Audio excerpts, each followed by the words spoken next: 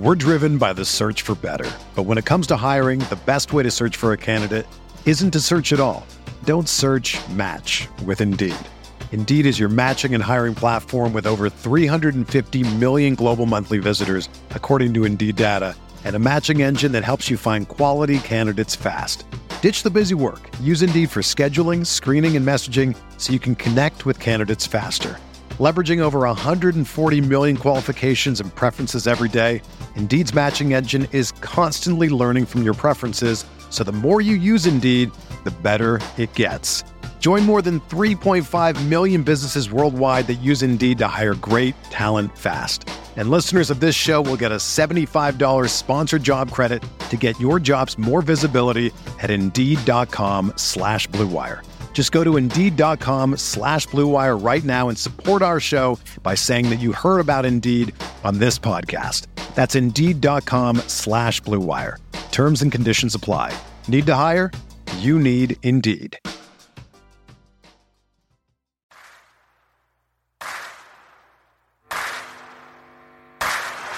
You're listening to Setting the Pace, your go-to Pacers podcast with Alex Golden and Michael Facci. Miller for three. Oh, he backed it in. He backed it in. And the game is tied. We're going to overtime. Warren lets it fly. Yes. T.J. Warren is not human. Granger catches, shoots for three to win it. He hits it. Go. Brogdon for three. Got it. O'Neal drives on Yao. Puts it in. Duarte 4-3. Boom, baby. Anthony attacks. Hibbert denies him at the rim. Karis LeVert, people don't realize how good he really is. LeVert, skies high for the jam. Stevenson passes into Sabonis for the basket. Jackson turns, fires, and hits. Oh, wow! Turner bringing that smoke. Flips it to the big fella, fake shoots, and This is TJ McConnell, and you're listening to Setting the Pace. Pacer Nation, what is going on? Welcome back to another episode of Setting the Pace. I'm joined today. Finally, we're back together after a couple episode break. It's the one and only Michael J. Facci. Facci, it's been about a week. How you doing, man? I'm doing great. I'm feeling recharged. I know I missed, the last two episodes, but, not only are us, the boys, back, but Alex, I can finally say it. I think the boys are back. I hope so, but at least on the column, undefeated last week. Yeah, they caught a couple of nice breaks there. I think the Wizards were on the second night of the back-to-back. Same for the Knicks. So the Pacers were at home resting. They caught two teams that maybe were a little bit tired, not at their best. But honestly, I just think if you look at it overall, maybe all this turmoil, all this rumor stuff, all this gossip about this team and all the stuff on the outside, kind of magnifying the problems that the Pacers have had the last couple of months, just kind of overshadowed, hey, this team's, getting a little bit of a wake-up call, and they're responding pretty well to all the negative outside news. We talked about it for a while. What would it take? First I thought it was, Rudy Gobert and Miles Turner with the tussle. I thought, hey, maybe that'd pump some toughness into this team. And then, there was other little things, the victory, little victories here and there. It's like, oh, wow. But it only lasted for a little bit. Once that news came up, maybe it was the wake-up call, because I know the Pacers met. They basically discussed that, hey, they want to win together, but they're going to be taking calls. And maybe that was like that, guys, it's now or never. Otherwise, this core could be breaking up. Whatever it is, the Pacers have responded this week. 3 wins over, you mentioned Wizards, Knicks, Mavs. Those are all 3 potential playoff teams. So last year, all 3 of those teams made the playoffs. So, like you mentioned, we caught a couple teams on back-to-backs, whatever. It's hard to win in this league. And the fact that the Pacers have their first 3-game winning streak of the season, I'm very happy for it.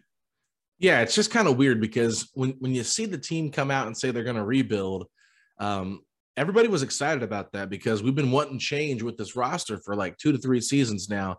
Felt like we really haven't got a chance at it. And then as soon as they announce that, the team starts playing better, the guys look like they're all playing for one another.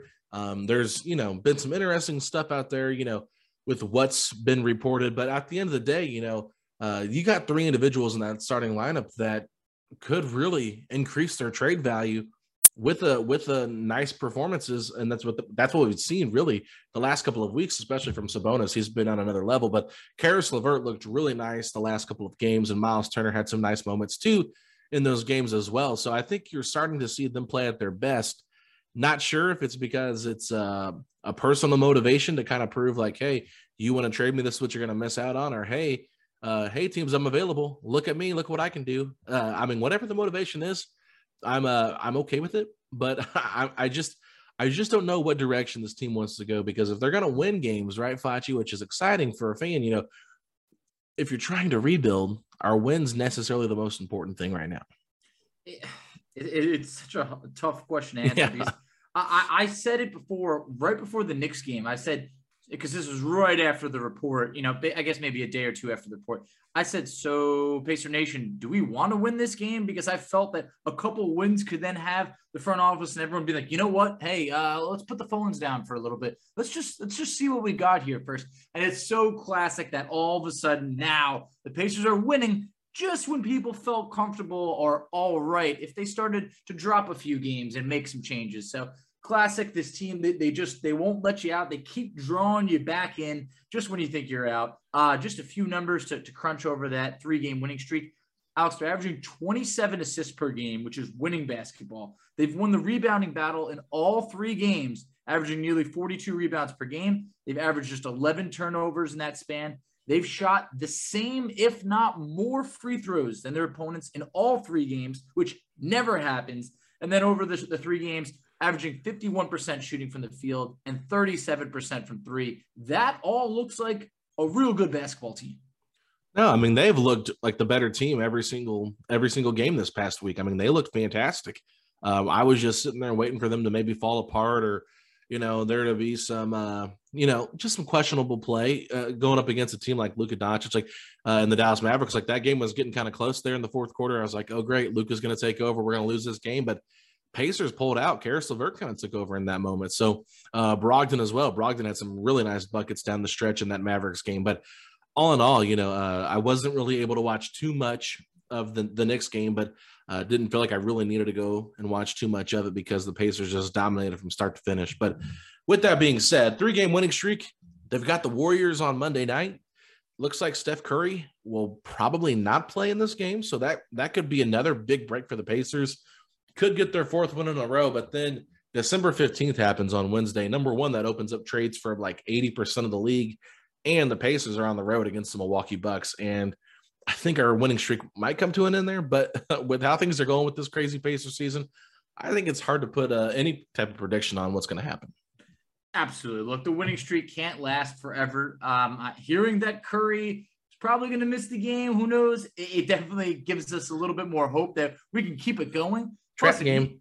Yeah, exactly. I mean, but look, if you can beat the Warriors with or without Curry, whatever it is, that's still a massive win and great for confidence booster for this team. But I mean, hey, they've responded. We'll see how long it lasts. But for right now, it's a fun time being a fan, getting some wins and knowing there could be some change, in the future.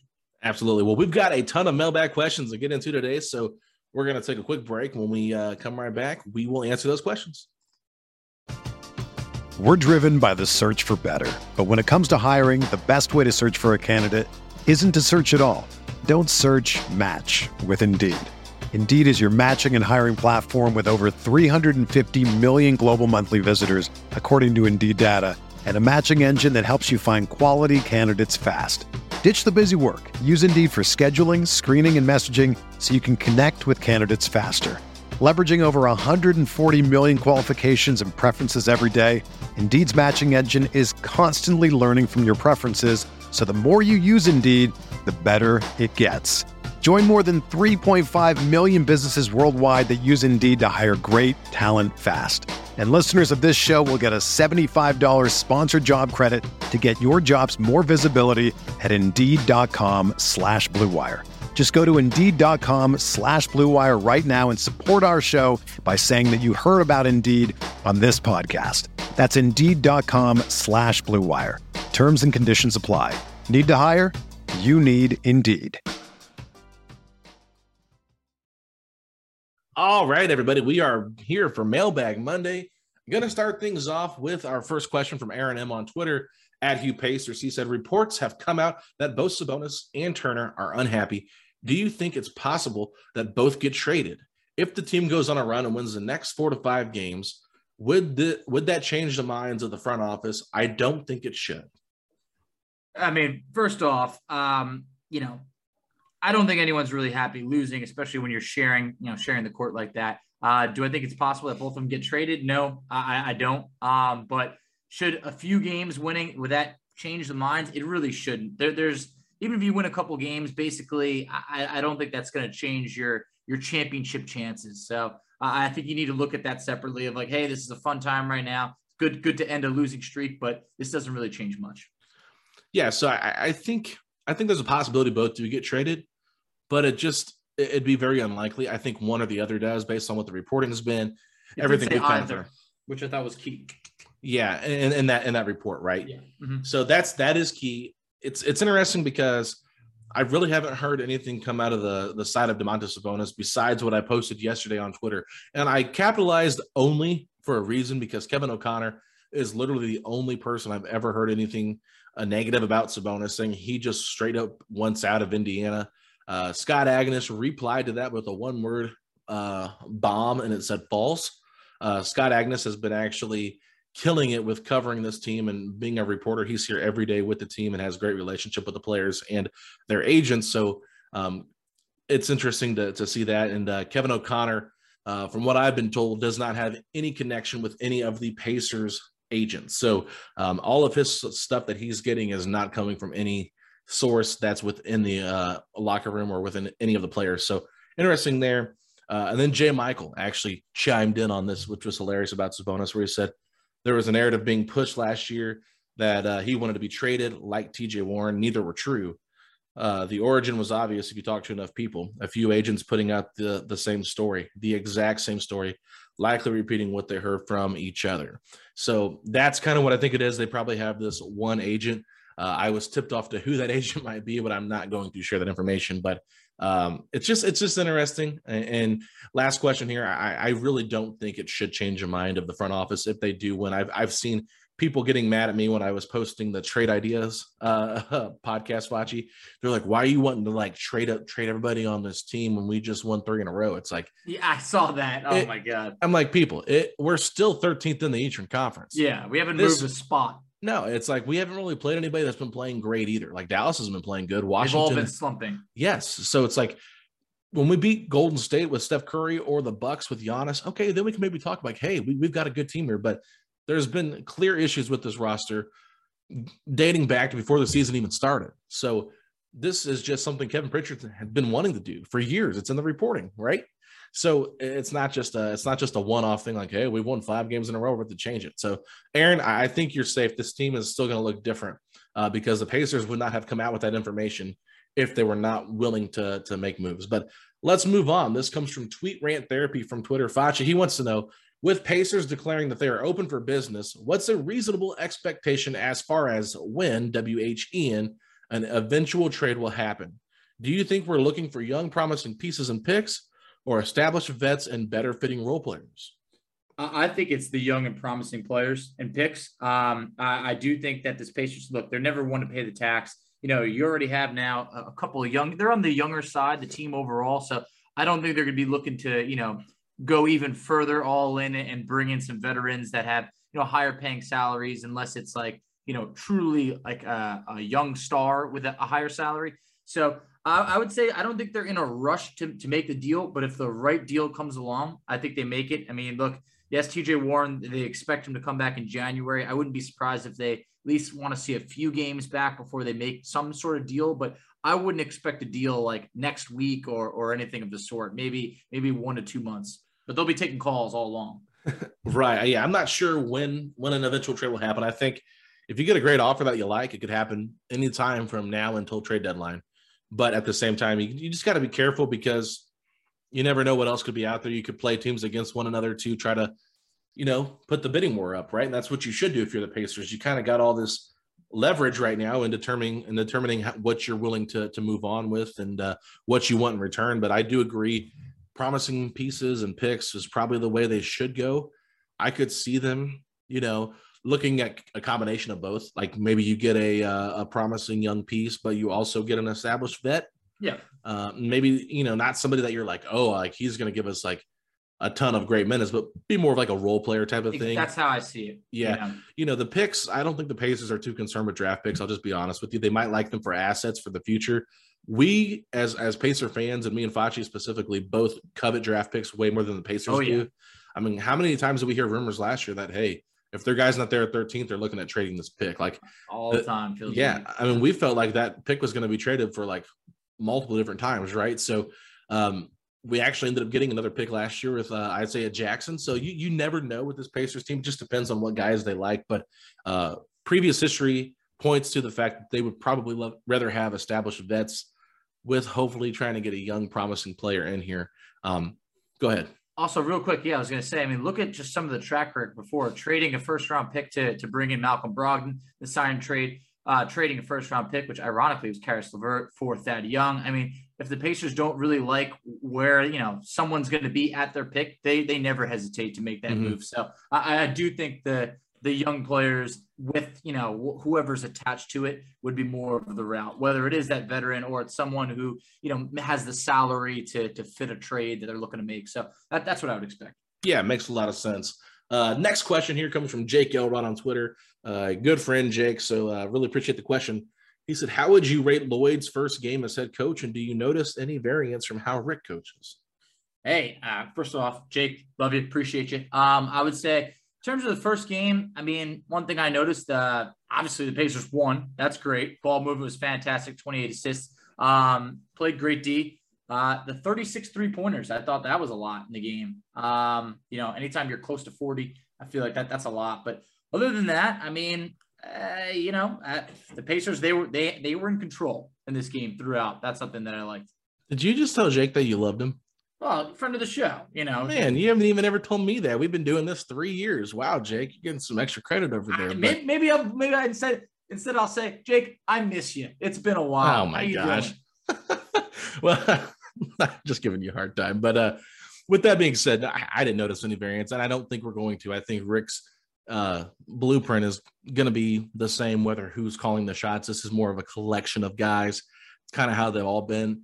They're a by committee type of group. I don't think it's Lloyd versus Rick. I know I've been seeing some people throw out the idea that, hey, Rick should step down. This should be Lloyd Pierce's team. The guys will respond better. Rick had a rough go ahead with the roster in Dallas last year. It's like, I'm not buying into that narrative right now, Jake. I think Lloyd pretty much coached it the same way Rick would have. They've been kind of, maybe he didn't call as many plays. I think he actually said that he let Malcolm call a lot of the plays down the stretch.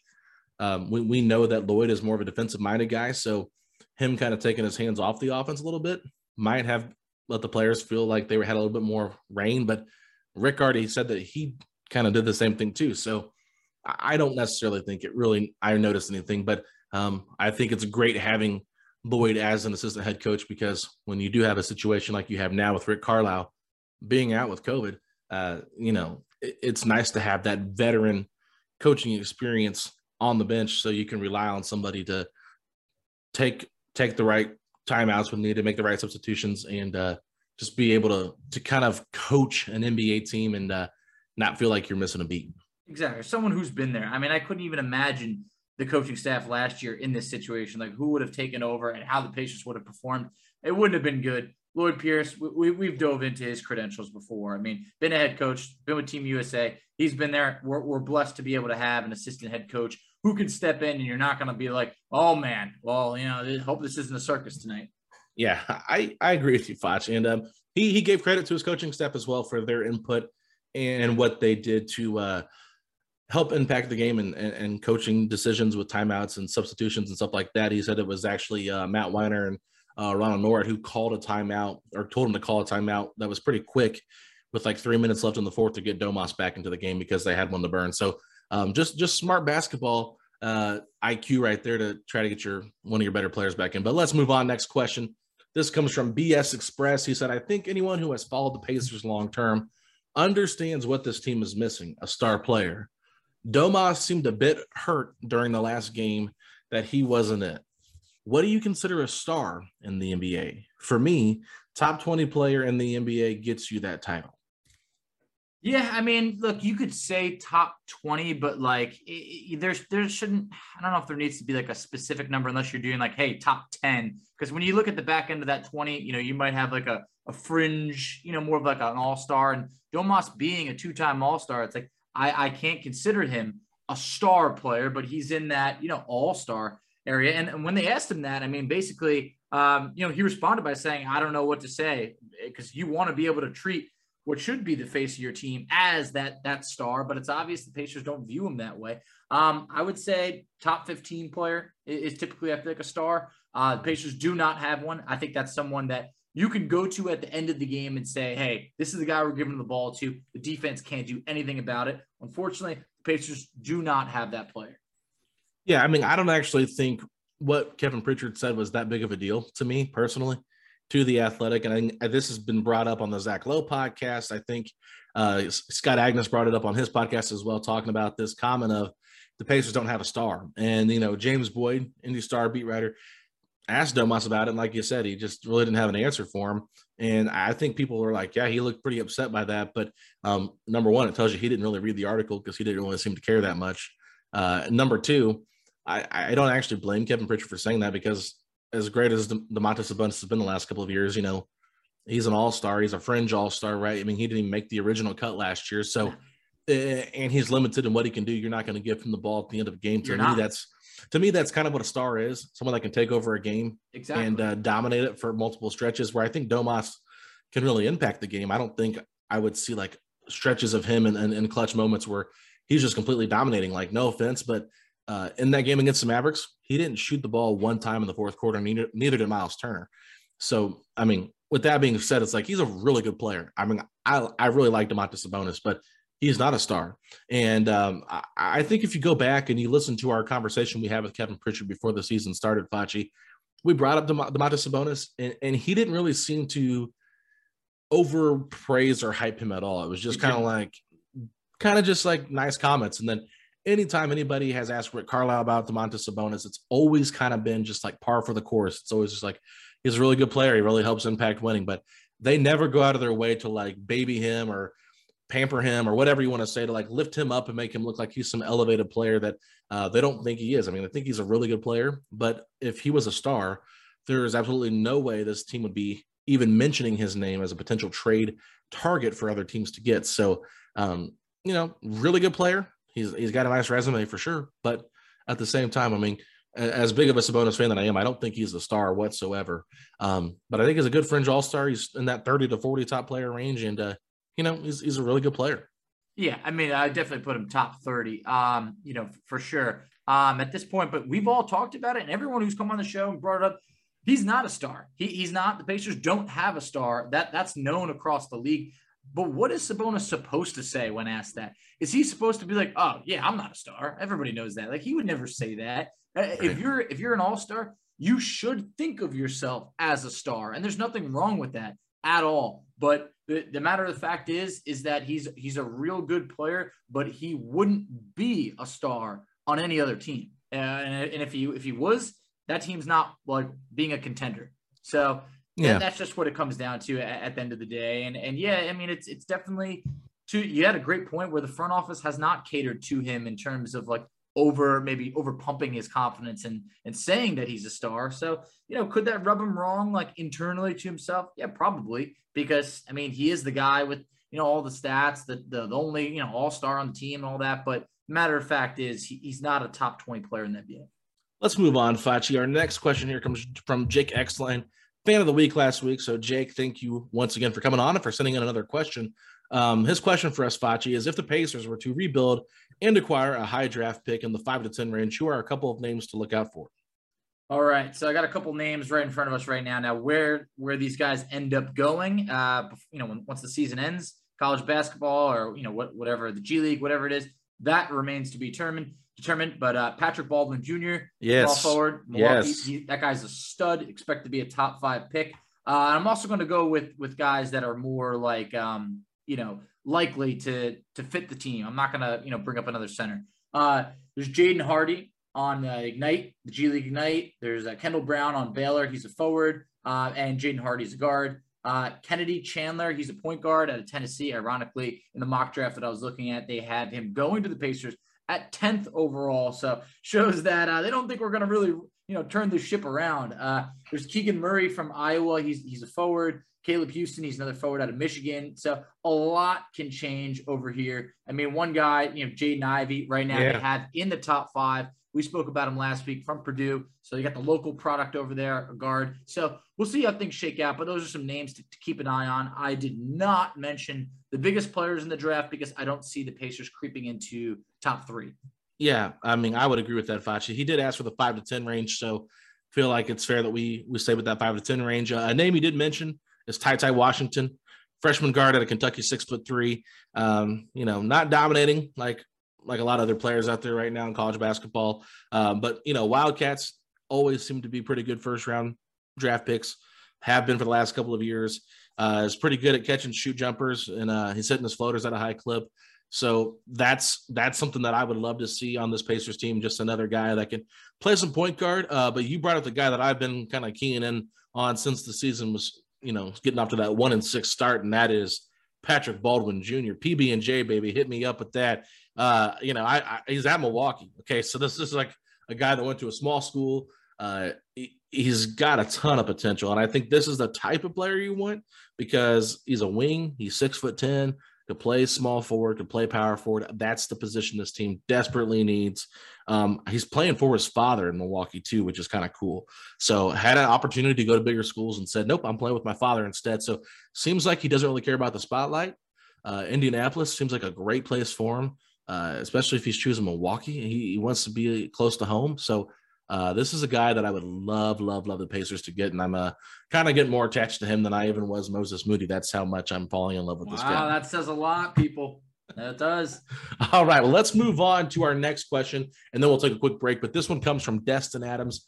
He goes, each of you guys, please rank player from 1 to should trade away the most to the bottom, which would be 15, shouldn't think about trading. So I just sent these questions over to Facci about like 1:30, so he didn't get a chance to rank these. So Destin, I'm sorry, but I did go ahead and rank these, and then Facci's going to kind of give his 2 cents on what I said. So in terms of most willing to trade to least willing to trade, we'll start with most willing to trade. Brad Wanamaker, number 1. Oh yeah. Jeremy Lamb, number 2. Goga Bitadze, number 3. This one might be controversial, but that's where I had him at, was 3. 4 was Torrey Craig. 5 was Keelan Martin. 6, TJ McConnell. 7, Justin Holiday. 8, O'Shea Brissett. And then it's kind of like, okay, the 3 names that we talked about, Karis LeVert, number 9, Miles Turner, number 10, Domas Sabonis, number 11, and then 12, TJ Warren, 13, Isaiah Jackson, 14, Chris Duarte, and then 15, because he can't be traded this year, is Malcolm Brogdon.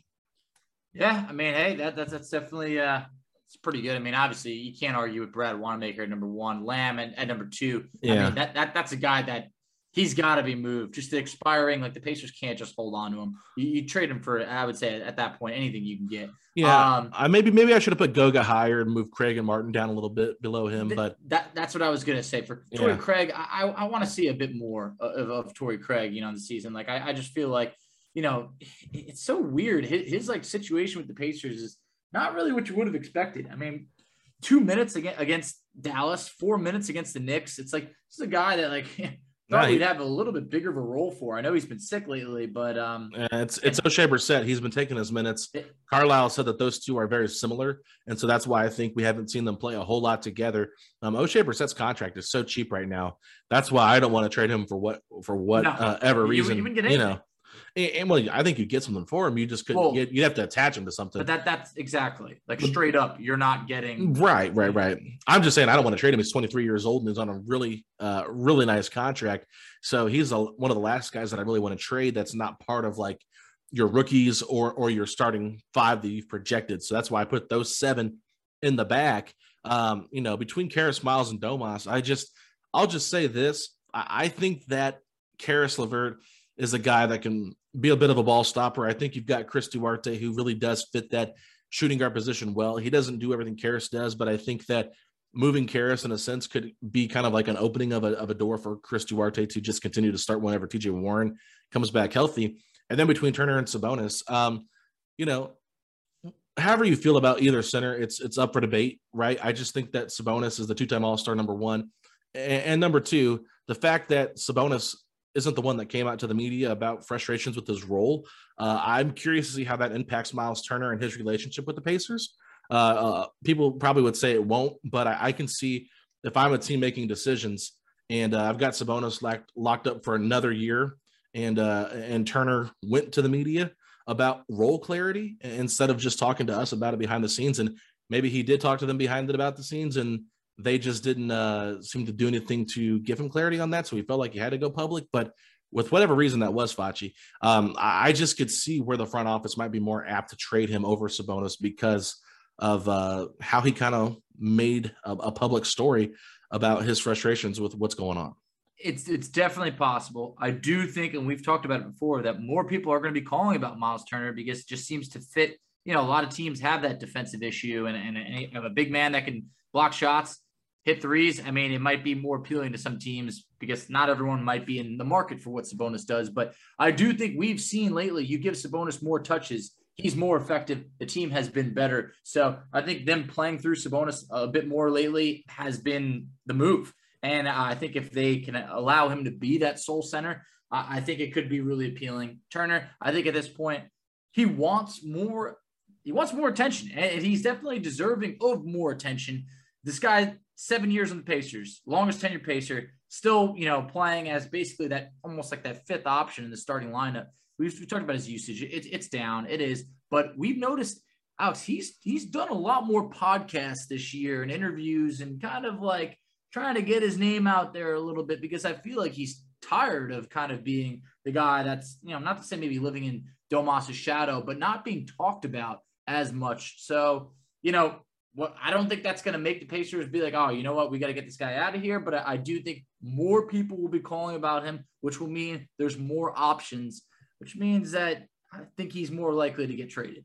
Yeah, he fits into more teams. I don't know if he'll get you more back because he doesn't have the two-time All-Star resume. He doesn't have any defensive accolades added to his name other than, led the league in blocks. I mean, that's not his fault. It just he didn't get voted on it for Defensive Player of the Year or defensive first or second team. So that's kind of what he probably wants is a bigger opportunity to kind of get more pub to his name, more recognition to his name. I mean, he went on a whole campaign last year about Defensive Player of the Year, really trying to advocate for that. So, I mean, he's not a guy that's afraid to put his name out there and try to get recognition. So that's just not who Sabonis is. Sabonis is a pretty quiet guy that's not on social media, doesn't say too much. So, just two different guys, but I could see where someone being more vocal could cause a team that's pretty quiet like Indiana to not want to have to deal with that. But at the same time, I mean, if you're a big Miles Turner fan, you completely understand why you're kind of frustrated or why he's frustrated with what's been going on. But Facci, let's take a quick break. We'll come back and finish up these Twitter questions and we'll keep moving on with our mailbag. Another day is here and you're ready for it. What to wear? Check. Breakfast, lunch, and dinner? Check. Planning for what's next and how to save for it? That's where Bank of America can help. For your financial to-dos, Bank of America has experts ready to help get you closer to your goals. Get started at one of our local financial centers or 24/7 in our mobile banking app. Find a location near you at bankofamerica.com/talktous. What would you like the power to do? Mobile banking requires downloading the app and is only available for select devices. Message and data rates may apply. Bank of America NA, member FDIC. This episode is supported by FX's Clipped, the scandalous story of the 2014 Clippers owner's racist remarks captured on tape and heard around the world. The series charts the tape's impact on a dysfunctional basketball organization striving to win against their reputation as the most cursed team in the league. Starring Lawrence Fishburne, Jackie Weaver, Cleopatra Coleman, and Ed O'Neill. FX's Clipped, streaming June 4th, only on Hulu. All right, let's get back to it. This one comes from the trade deadline. Facci said, give us a list of 5 prospects who have been in the league for 1 to 3 years, haven't scratched the surface of who they could be, and who could realistically be had in a trade package for LeVert or Turner or both. All right, so this is going to be a tough one. We might have to come back and answer this on another podcast. I think we are, just because you're trying to find those 5 type of diamond in the rough type of guys that need change. I mean, I don't have 5 for you, but I've been in love with Cam Reddish for a long time. I really feel like that's a guy that could be a two-way player in this league. And I think Atlanta has so many options over there that it's really hard for him to flourish. So your guy Keldon Johnson down in San Antonio, you liked him for a while. Always love me some Keldon Johnson. I think that he's very underrated. I mean, think about this. That guy was a surprise pick to many to make Team USA, but he's someone he's going to be a really good player. Marvin Bagley Jr., we've talked about it before. That guy needs a change of scenery so bad. Yeah, I don't want Marvin Bagley. I don't love him, but I know he's capable of more. So those guys like that, I mean, Darius Baisley, I think, is someone who's really talented in Oklahoma City. I don't know if they'd be willing to move him, but, he could be someone who's really good. Guy's already showed. Let me top off your list here. What do you got? Obi Toppin. Yeah. Obi Toppin did what do you do? A between the legs dunk against the Pacers on a fast break? Yep. Tom Thibodeau's got him kind of buried in the bench, and fans absolutely love him. I think that he's the type of athletic power forward, small forward this team could use. I don't really know what he's shooting wise. I should probably pull up his stats and be better at looking at statistics. But off the top of my head, I feel like that's a guy that just is screaming like, hey, potential guy. And he was an older draft pick, which I think the Pacers might be intrigued by. But that's somebody that I think would be really nice on this team. Yeah, I mean, Obi Toppin, he's taken a step forward this year. I got his numbers up in front of us. He's shooting 53%. He's averaging 8.7 points per game, 4 rebounds. I mean, this is a guy he was a top 10 pick, I think 8th overall. Yeah. So he's very talented. It's hard to get minutes on the Knicks for young guys, but at least he's getting more than he was last year. Other than that, I do think we'll owe you a little bit more justice and have to come back to this, because that's like always a fun segment of like, who's the young guys that just need some change of scenery. So we'll have to come back and more justice. And this is just kind of a rough, like kind of going through, like just quickly, like scanning things, but we'll go ahead and spoil it. Tuesday, we're going to do a top 10 list of players we think the Pacers could trade for with everything coming out. So with it being the 15th, the very next day, that'd be perfect to record on Tuesday night. Some potential guys we think the Pacers could trade for, and I'm sure there will be plenty of prospects in that 1 to 3 range that we could discuss there. But let's move on, Facci. The next question here comes from Matt Mottram. He said, "I really love Miles Turner. Most teams would love him. His range, and he defends the rim. His value is high, in my opinion. Is there any scenario where he stays and Sabonis / other pieces get moved? And if so, how would you imagine this to look for the Pacers? Thanks for the awesome podcast." Hey, appreciate you, Matt.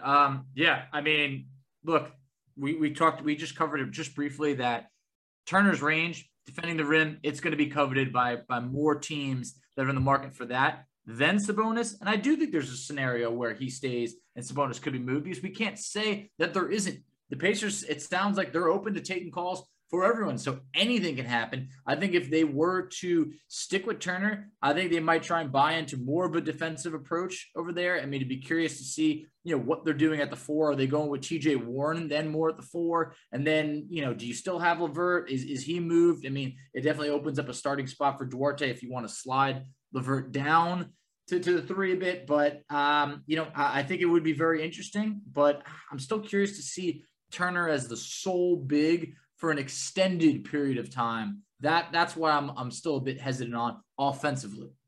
Yeah, I mean, I don't know what exactly we'd have to get, right? I mean, if the Pacers do it, I think it'd be fine. I think you can make Turner work as a solo 5. I mean, we've seen it happen before when Turner was a lot younger, and it wasn't like always great, but there were some nice moments that he had. I mean, if you go back just a couple of years ago against the Miami Heat in the bubble, like Turner didn't play bad. The first game, he was really bad in game 1.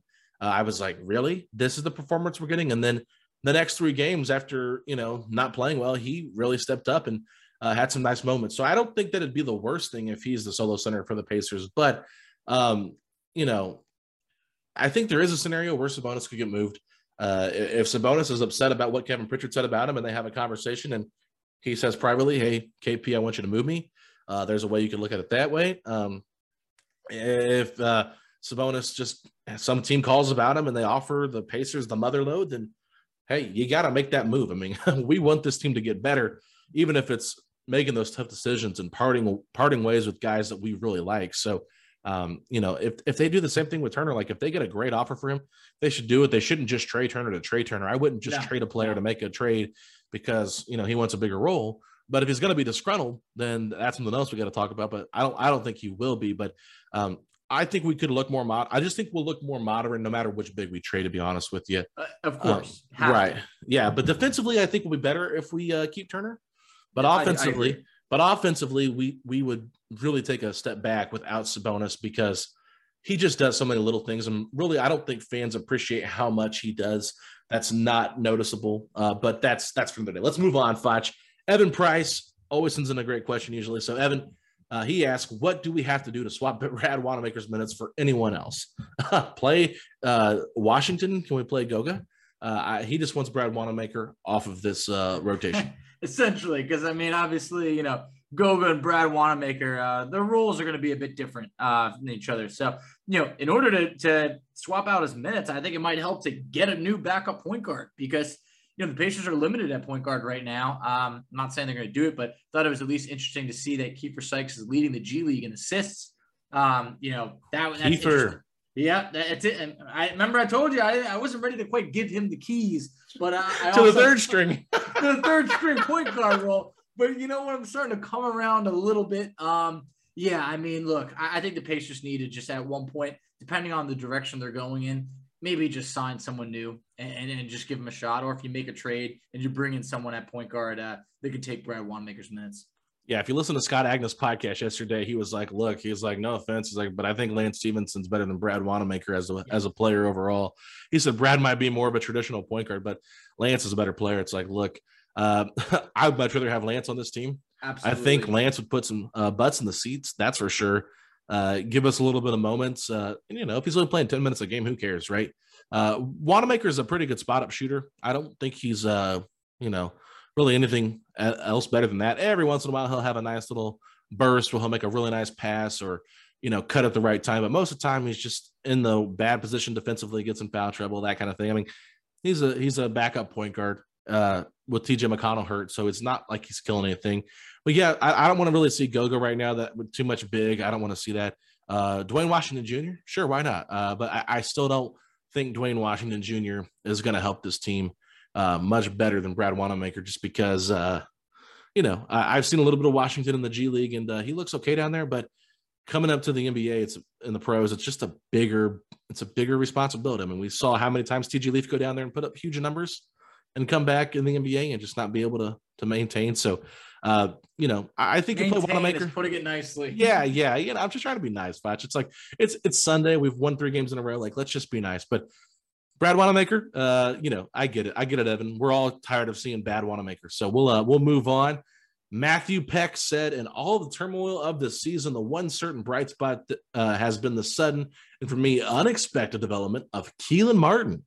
Can either of you explain how he became such a defensive stalwart and how important for the future of the club he is? I mean, I think Keelan Martin's just that guy that knows that he, you know, coming into the season was on the fringe of either being in the NBA or not. And I think that when called upon, he was ready from the start. I mean, I know he missed, you know, the first few games of the season. And I was wondering, like, man, I don't think that helps him in terms of keeping a job. But at the same point, from the second that he really got in there, he's been good this year. I mean, he really has been effective. And I think that's that guy who's playing for that first, like, real NBA contract. I know it's like, well, I think it was like $1.7 million this year, but, you know, they kept pushing his date back and pushing a date back before they would guarantee it. And that's that guy who is really hungry to stick around. So, you know, how important is he moving forward? Yeah, I'd love to say that he's, you know, should be more important, but at the same point, you know, we gotta wait and see how this turns out, because the Pacers, they have some young guys. They're in that crossroads right now where, you know, who's sticking around, but that could be that type of guy that maybe you go with the Edmund Sumner approach and you sign him to that cheap deal that might pay him like $3 million per year, and it ends up being a steal. Pacers did it basically by locking up Brissett, locking up Sumner early, and I think those were great deals. Yeah, I mean, Keelan to me has been kind of frustrating a little bit this season with his inconsistent shooting, but outside of that, like, he did hit some nice threes, especially against the Mavericks, and I remember he had a big one and in that fourth quarter. But I think with Keelan, it's just like you said, Foch, he's a guy that just trying to find his spot in the NBA, trying to find a place to call home. He wants to be here in Indiana. They clearly like him enough to continue to move back his you know, deadline during training camp. They kept moving him back, and finally guaranteeing that contract once they made some moves, and then ended up trading Edmund Sumner instead of just cutting Keelan Martin to bring on a backup point guard. So that tells you how much I think about Keelan, but I also think where Keelan is very valuable.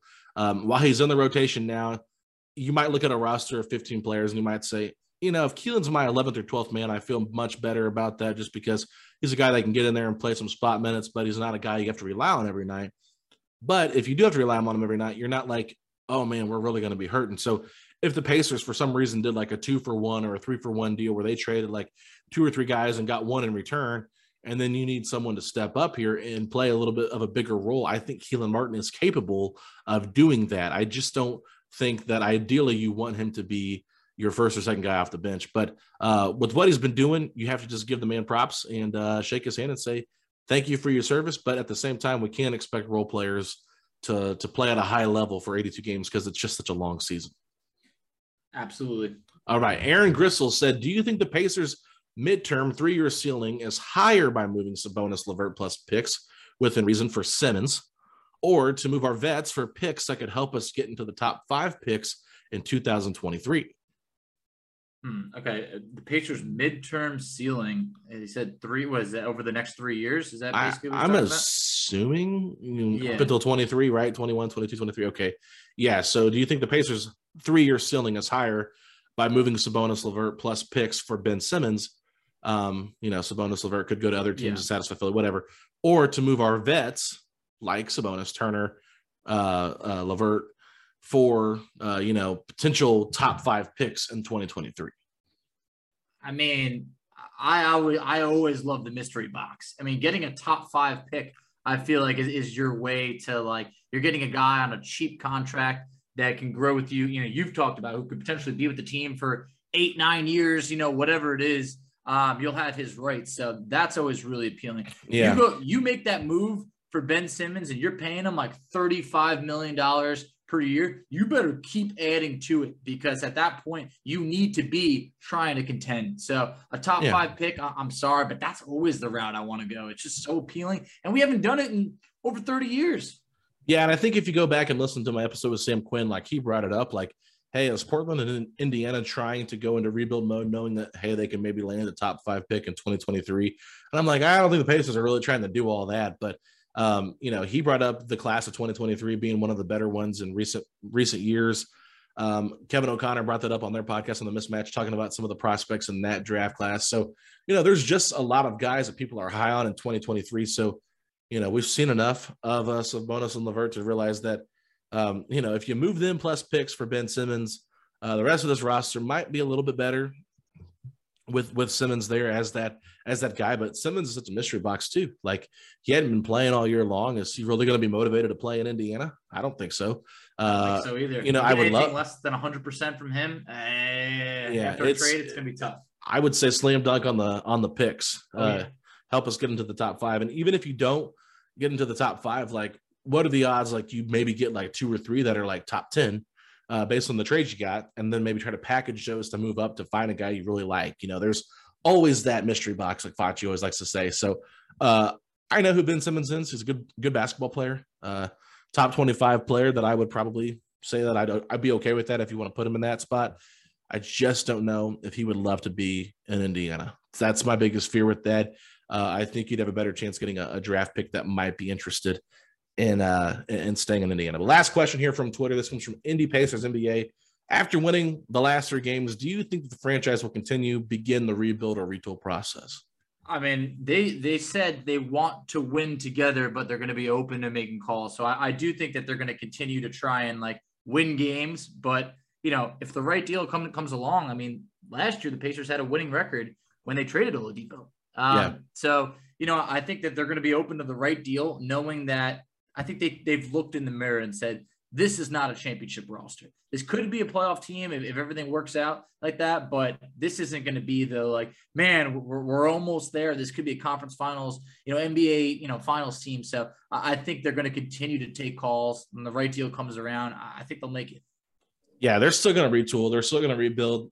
We've kind of talked about that earlier. I'm not trying to be mean, but it would take like a 25-game winning streak for this Pacers front office to, hey, maybe we have something special here to really change things up. I mean, if they win 25 games in a row, I told somebody I'd pay him $1,000 on Facebook. So I'm hoping they don't do that because I don't have $1,000 to pay him.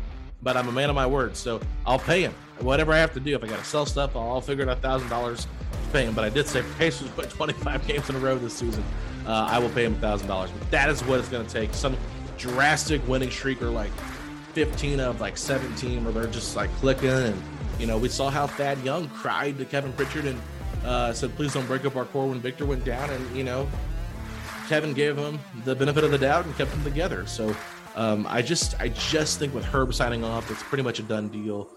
You're going to see some moves because they want fans in stands, and right now this core is not getting it done. But Facci, let's go ahead and wrap up episode 1. This is part 1 of the Mailbag podcast. We'll have another handful of questions on part 2, so make sure you guys come and check that out. So thank you everybody for submitting questions for part 1. We'll be right back with part 2. Make sure you check out that episode next.